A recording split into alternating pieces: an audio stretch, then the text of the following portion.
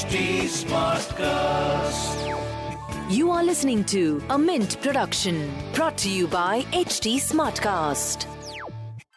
Welcome to My Money Matters, a podcast that helps you take control of your personal finance journey.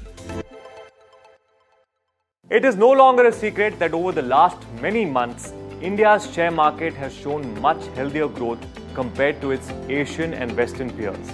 More and more people are now investing in Indian stocks, with more than 77 million new demat accounts being opened in just 1 year. But what about NRIs?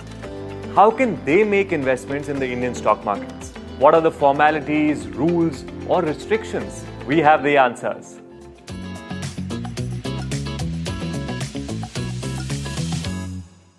But first, who is an NRI or a non-resident Indian?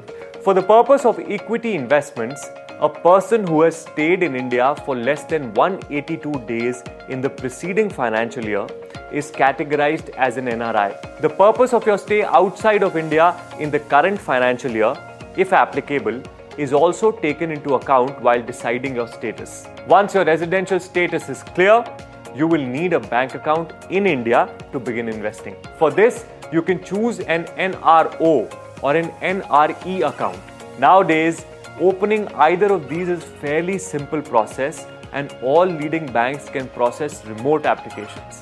A major difference between the two is that an NRE or a non-resident external account is repatriable, which means that it allows you to transfer your funds out of India. But an NRO or non-resident ordinary account is non-repatriable beyond current income of less than $1 million in a financial year.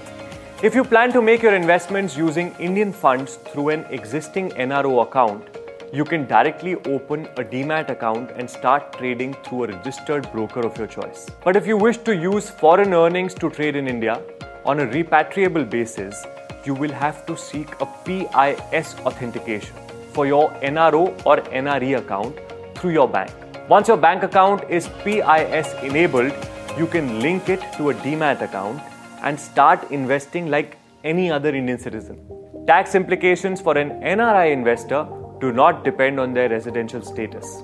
A stock market investor is liable to pay capital gains tax on the sale of their assets, the rate of which depends on whether you hold the stock for less than 1 year, that is short-term capital gain tax, or for more than 1 year, in which case you pay the lesser long-term capital gains tax. While investing though, you may need to keep in mind the fact that NRIs are not permitted to engage in intraday trading. Also, different Indian companies have different limits as to how much investment they can get from an NRI or a PIO investor. These ceilings are widely publicized by regulators and markets on their websites, and you should cross-check these before placing an offer.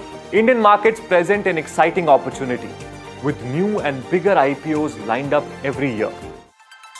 That's all for today. Join us next week with a new episode of My Money Matters. To give us any feedback, follow HT Smartcast on Facebook, Instagram, YouTube, Twitter, and LinkedIn. For more such podcasts, log on to htsmartcast.com. This was a Mint production brought to you by HT Smartcast. HT Smartcast.